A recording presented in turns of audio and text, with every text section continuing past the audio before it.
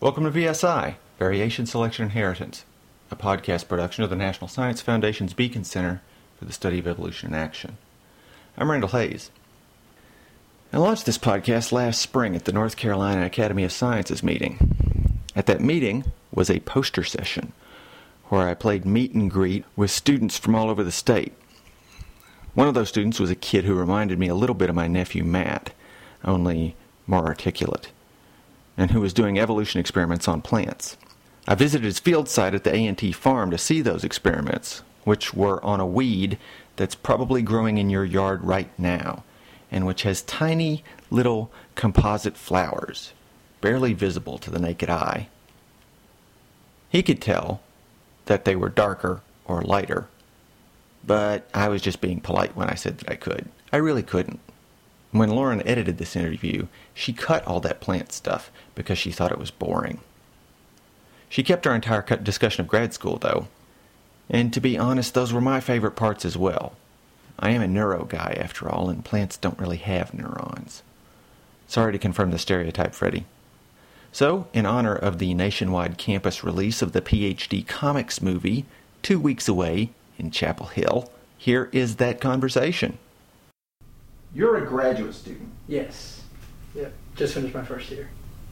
One of the things that I like about being like a podcast and not, an NPR radio show is that I get to talk to people who are sort of at different places in their careers. Right. So I'm talking to Freddie Herrera. Yes. Who is at UNCG doing what exactly? Trying to get my master's. Master's in what? Biology. I really work with Plantago, which hopefully you've seen it, or you probably have it all over campus, the little plant. Okay, so what I remember from North Carolina Academy of Sciences meeting was your poster where you were looking at where plants grow and what the features of plants under different environmental conditions are. Right, exactly. So really, what I'm really focusing on is plasticity. And Plantago has floral reflectance plasticity. So depending on what temperature the flowers are made on, produced, they change colors. If you live in a place where it's hot, you should be less dark colored, right, so that you're reflecting sunlight. Right, exactly. And then if you live in a place that's cold, you should be darkly colored so that any little bit of sunlight that you get warms you up. Right, and so there's animal models of that too, right? Where you've got exactly. Himalayan rabbits and stuff. Right, and a lot of people have done like the stuff with like lizards. A lot of the stuff that has been done on like plasticity or stuff like this has been like on animal stuff, ectoderms really, because they're easier to study. The lizard, when it's hot, it gets under a rock. When it's cold, it comes out because it needs to heat itself up, right? What they haven't really done, and what it really hasn't been seen, is stuff in plants, which kind of makes, I think, what I do kind of cool, Well, right, like why the plants don't get the credit. Right, exactly. People assume plants are stupid. Right, people assume, yeah. Well, I just don't think, but the problem with is, and if you take any plant course, at the beginning it's always like trying to learn a whole new language, because it's like, in a human or in an animal, we call this an arm, and that's an arm. But in a plant, it's leaves and, stalks, this, that. Even the parts of a plant, the flowering parts are different. So I think what plants don't get the credit because it's kind of like learning a whole new language, Was that true for you, or did you grow up, like I grew up on a farm, but we still didn't learn like the scientific names of things. We just, called it an acorn. Right, okay. Or a tree. So I took because I was a biology undergrad, right? And then I think my junior year, first semester of my junior year, I took a botany course. Because I've always liked being outside, So it was more of a nature thing than... Right, than a plant thing. Yeah, I just like being outside. I never imagined myself like going to college, getting a degree, and then sitting in a cubicle or putting on a suit.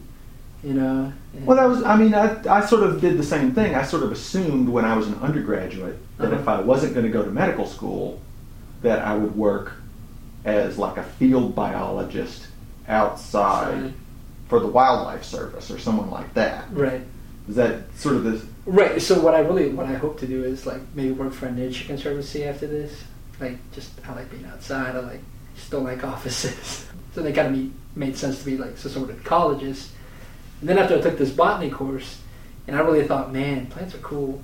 People don't realize it, but they do some really cool stuff. From like Venus flytraps to, I'm blanking on the name, but like, the ones that kind of smell like a dead carcass, the carrion flowers. Right, stuff like that. So there's such a diversity that are cool that I don't think you can see like in animals, Animals are kind of animals, pretty straightforward. But plants, there's so much, at least in the sexual reproduction of organs, it's so cool, You can be a male sterile or hermaphrodite, all this, and it kind of all makes sense. So I always thought, after that botany course, I was like, I got to do something with plants. And that's funny because that's such the opposite reaction that you get from a lot of people who say plants are stupid and boring because they don't have a nervous system and they don't move around. Right. But there's tons of it just depends on sort of how you look at it, right? Yeah, no, I think so. Like, I remember, so I went into this class and I went with a good friend of mine, and he likes being outside too, but now he wants to go to med school, as things turn out. And after the first class period, I remember, man, this is such cool stuff, man. This is awesome. And he was like, dude, I got to change out of here. It's like, I can't stand it. And all it took was one, and we were both biologists. We both like being outside, and we both got like different reactions from the same lecture, the same stuff. I thought it was sweet. He thought it was the most boring thing on earth. Wow. So you lucked out in that sense that you've now got something to work on that you're excited about. Yeah, exactly. Yeah, and honestly, I will say this. After finishing my first year, it's not all fun and games, You do have to read a lot of papers, and it's a lot of work. And I think that if I really didn't, enjoy it, I don't think I really would stick it out. Like, if I really didn't like plants, man, this is not something I really would want to do, So how many hours a week do you spend, you think, in the library reading stuff that is, not written to be fun? Right. It's dense, boring stuff, at least in the way it's written. Right. I think my advisor would like me to say that. I should state that I should be spending more time, but I think I spend at least, 10, 15 hours. Now less, now that, we're in the middle of the summer, and I got to check out the projects. So I have one here in Greensboro, and I have one in Virginia. So in between having to check them both weekly, here in the past month, I think that has gone down to maybe 2 or 3 hours a week. Because you're actively working. Right, because I'm actively working. After we finish with this, I got to run out to the plots out at A&T on McConnell Road, check out my plants there, collect. I gotta go out there. It'll probably take me today and tomorrow, to really finish, doing a good check of the site. And then I got to drive up to Virginia Thursday, Friday, and do the same thing over there. And by the time I come back, I'm like, man, it's Saturday, I'm tired, I'll take Saturday off. Sunday I'll try to read, try to write a little bit more. Monday do the same, and then Tuesday, Wednesday, Greensboro, Thursday, Friday, Virginia. And so I should be doing a lot more reading than that, but I think, now it's gone down to 3-4 hours of solid, good, I'm really reading this and I'm really understanding this and I'm this is really making sense, not the just kind of skimming through, What's your project here in Greensboro about? So, and what's the difference between the two field sites? Why do you have two? So the difference is it's hot here in Greensboro, right? And it's hot most of the season, right? One in which I planted these plants out here in March, right? When it was cool. The season hadn't even really picked up yet, right? Nothing was flowering, nothing was really doing its business. So I set up plots with all these plantagos that I already know the plasticity, right? The floral reflectance, whether this is really plastic or whether this is not plastic. And I set up these 3 plots here. Then I went to the mountains in Virginia, Mountain Lake. I don't know if you've heard. It's a biological station. Okay. So they gave us a little piece of land there where we could set up these projects. So as you go up the mountain, it gets colder. So it experiences a lot colder temperatures than here in Greensboro throughout the whole season. So I set up exactly the same projects over there with exactly the same plants. Okay, so in other words, you've got this color trait and you're sort of trying to back it out to see how it got there. Exactly. So I'm really trying to explain the big picture, the evolution of this floral reflectance plasticity. But were you thinking about that sort of politically charged kind of angle when you first started your graduate career, or did you just go, oh, plants, cool? I just went, oh, plants, cool. And then I really did. I was like, well, first I was like, man, this is going to be different than an undergrad degree, right? Which is I just take classes. I used to work for a population community lab, and I used to help them out, counting frogs, or we would go frog hunting, and I thought that was cool. But as not being a graduate student, I didn't have to worry about having to really read papers or really try to understand the theory behind all the stuff they were doing. I just gave a hand, got to play with frogs, thought it was pretty cool. Then once I actually got accepted and I started to come here, and then it was after plants cool, there's this whole you have to read all this background, you have to try to understand the theory, all of this, what you're really doing, what's important, what's not important, And I didn't even think about the political aspects or any of that. I was just plants are cool, let me try to learn all that I have to learn so that, kind of seem like I know what I'm talking about. What does a plant biologist do for a conservation organization? We have a couple of really pretty good ones here in town that I don't know if you have been involved with at all. No, I haven't. I work mostly with the Audubon Society, okay, which people think is only birds, right, but is actually wild space and wildlife in general. Okay. And our local chapter of that is particularly likes dealing with beginners. Okay. And the other one, which maybe is even more relevant to your interests, is the Piedmont Land Conservancy, where they buy land, right, and then don't develop it, right, or only allow they have what they call easements, where you're only allowed certain types of development.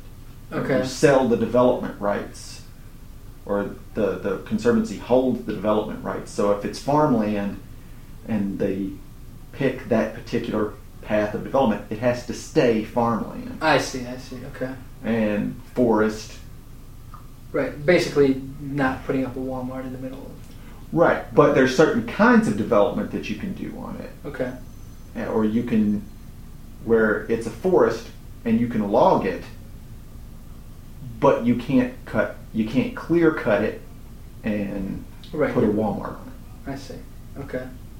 So there's a couple of different organizations around that are working on those kinds of things, but that's the disconnect that you often see in a graduate school kind of, how do I do my work as fast as possible, right, and then get out and go find a job?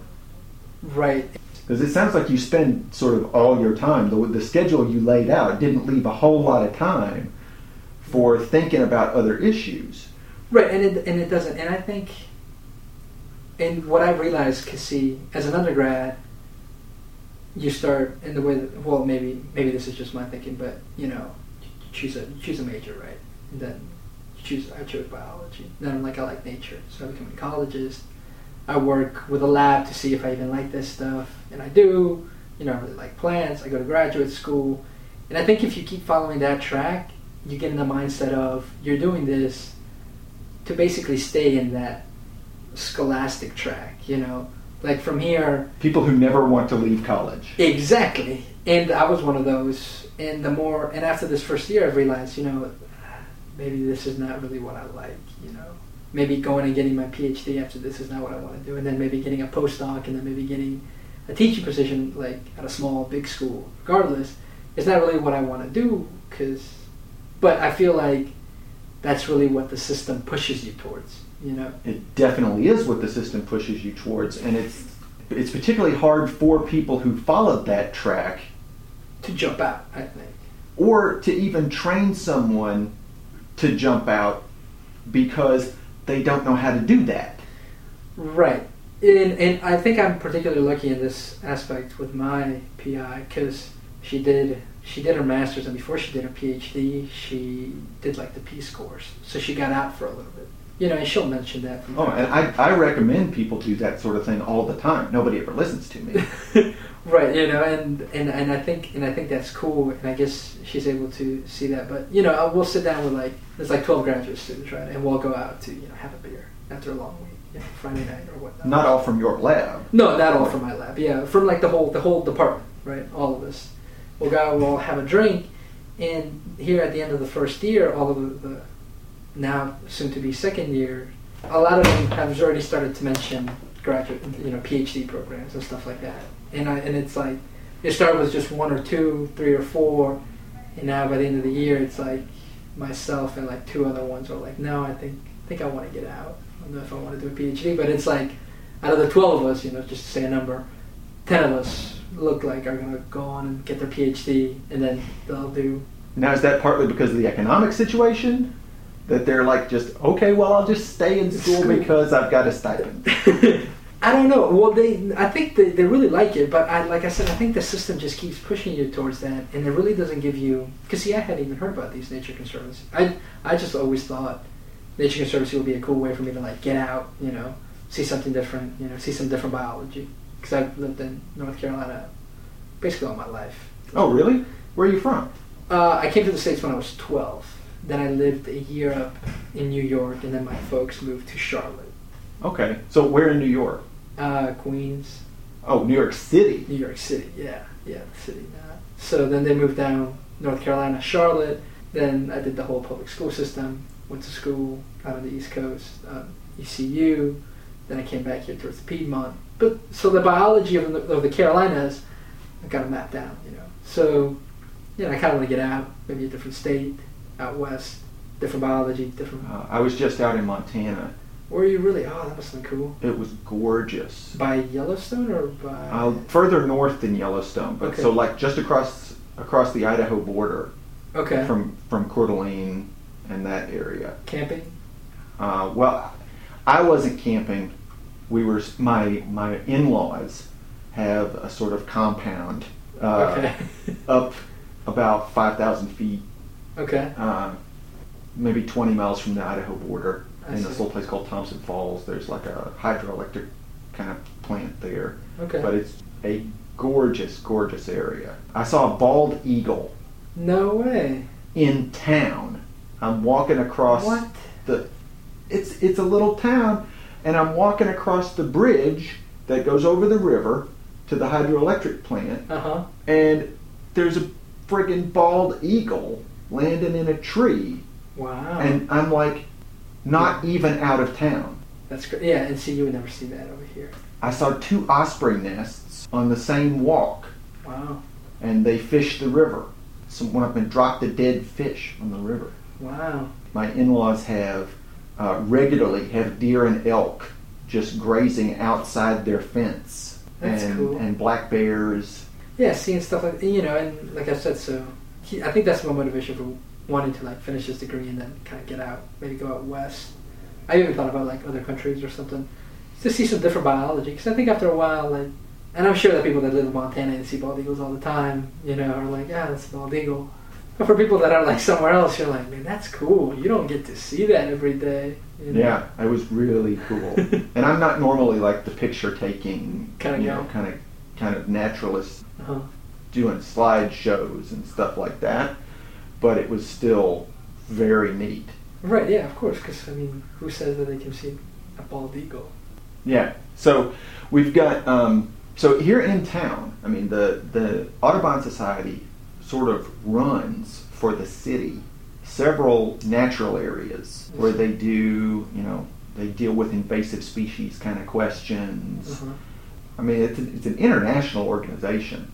Right. So if you're interested in groups that have that kind of reach, the Land Conservancy ones, unless you're dealing with one of the big ones like the Nature Conservancy, right, that does the same thing in other countries. Mm-hmm. Piedmont Land Conservancy really is only North Carolina, right, and really only this local area of North Carolina.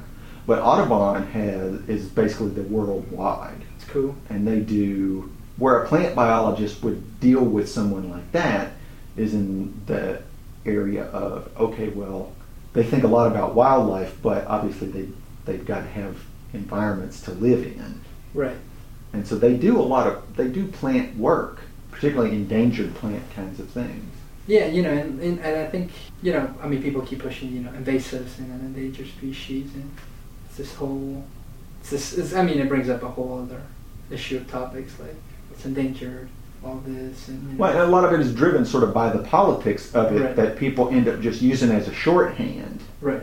Where invasives are not the thing that they care about the most, right? What they care about is, keeping some piece of land right. the way it was. Yeah, and the way now you gotta have like what they call a poster for something, and it either pick a plant or an animal, and most of the time an animal's cooler because they move rather than Although all of the carnivorous plant species, like you were talking about, pretty much every one of those right. is endangered now because because people don't like bogs. Right, drain stuff. Right, and the farmland, and see that's one of those things. See, and I remember, I think the very first lecture that I had in that botany course was about critters, and I don't think people realize that they're only native to basically this kind of like North Carolina, South Carolina, I think maybe a little bit of Georgia, and that's it. You don't see these things anywhere else in the world, and people I don't think realize that, people can say that they've seen the movie The Little Shop of Horrors, Yeah. But they don't realize that if you're from this area, this is the only place you're ever going to see these things, where they grow naturally. Outside of a greenhouse or something. Right, outside of the greenhouse, right. But where they naturally occur, you can go out and if you know where to look, What's the other thing people don't realize is how tiny most of those things are. People see the comic book and they think that Venus flytraps are like these big plants. Right. Most of the time they're tiny little things, right.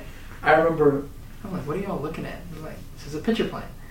And I was like, whoa, I'm a biologist, and I was expecting something greater or something bigger or flashier, and I was like, wow, okay, never mind, And that's one of the things I think that when people start to do scientific work, mm-hmm. I think the way we sell scientific work on nature shows and stuff like that, it gives people an not realistic way of thinking about doing scientific work. Right. Right. You solve all your problems in an hour. Right. And I think, and I think we kind of have to, though. You got to go out there and give them with, you can't really talk about, succession, or stuff like that, because sometimes that's even boring to people that, like biology, so you got to give them the big hitters, the dinosaurs. Right, pitcher plant, eating, and then if you were actually to show them one, it's this tiny little thing that's, maybe 6 inches off the ground, they're like, oh, really? That's it? Yeah. As you say, you're thinking about getting out, doing other things. Is it just the idea of you want to be outside all the time?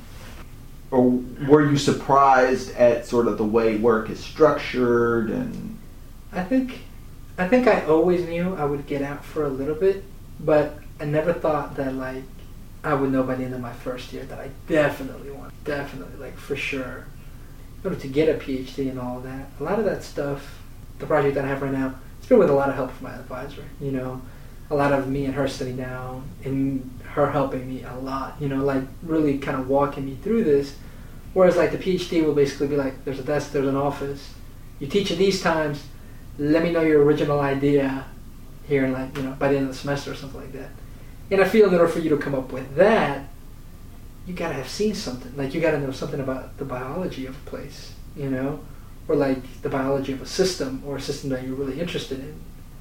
So I think I would maybe eventually come back to the PhD, try to work for that. But I think without seeing biology, because at the most basic biologist we observe stuff. That's the fundamental thing about us.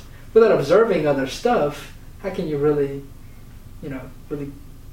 get a good dissertation or really sit down and think about something and write about something that's cool, Well, I don't know. In the traditions that I was in, a lot of times, your advisor just handed you a project and said, work on this. Right.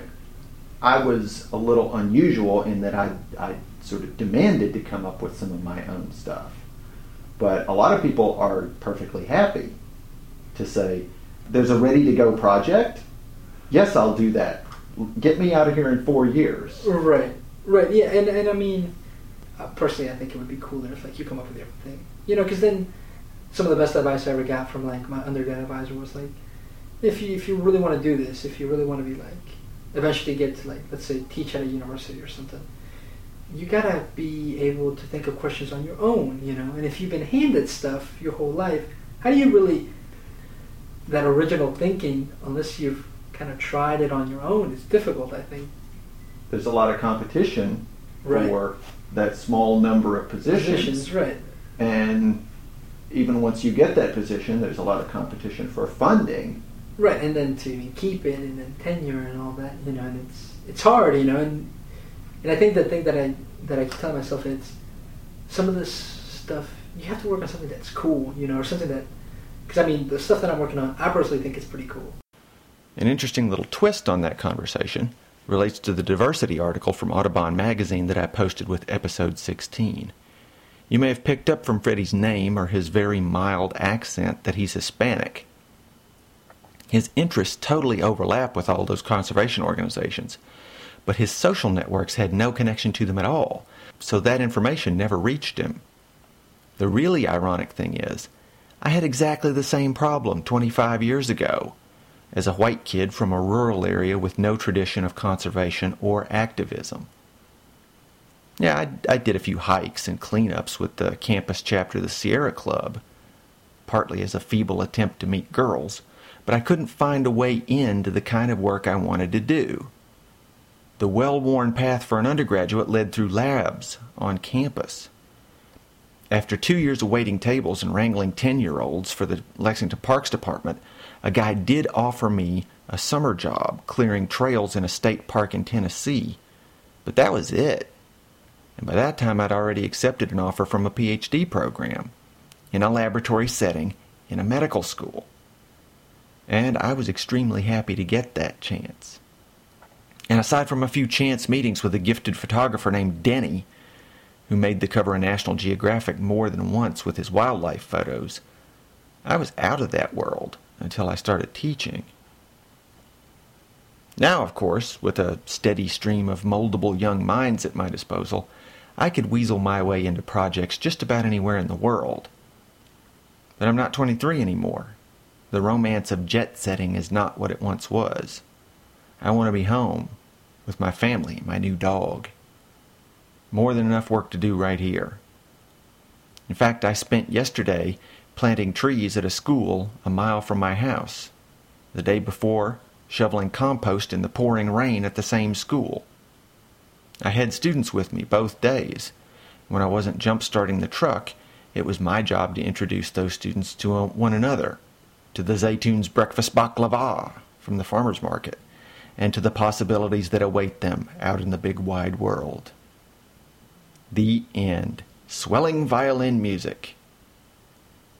Next week, or actually later this week since the episode is so late, I'll start my interview with Barbara Oakley, who wrote the books Evil Genes and Cold-Blooded Kindness.